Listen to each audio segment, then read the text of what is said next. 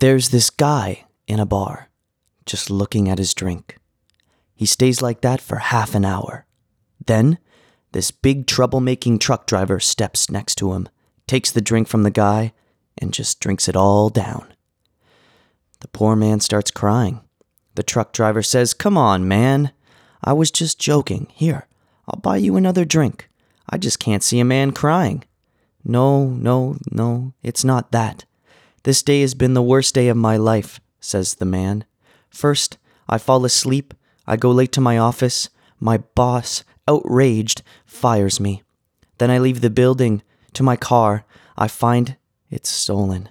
The police say they can do nothing. I get a cab to return home, and when I leave it, I remember I left my wallet and credit cards in there.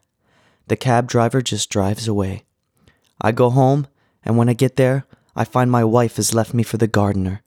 And I leave home and come to this bar, and just when I was thinking about putting an end to my life, you show up and drink my poison."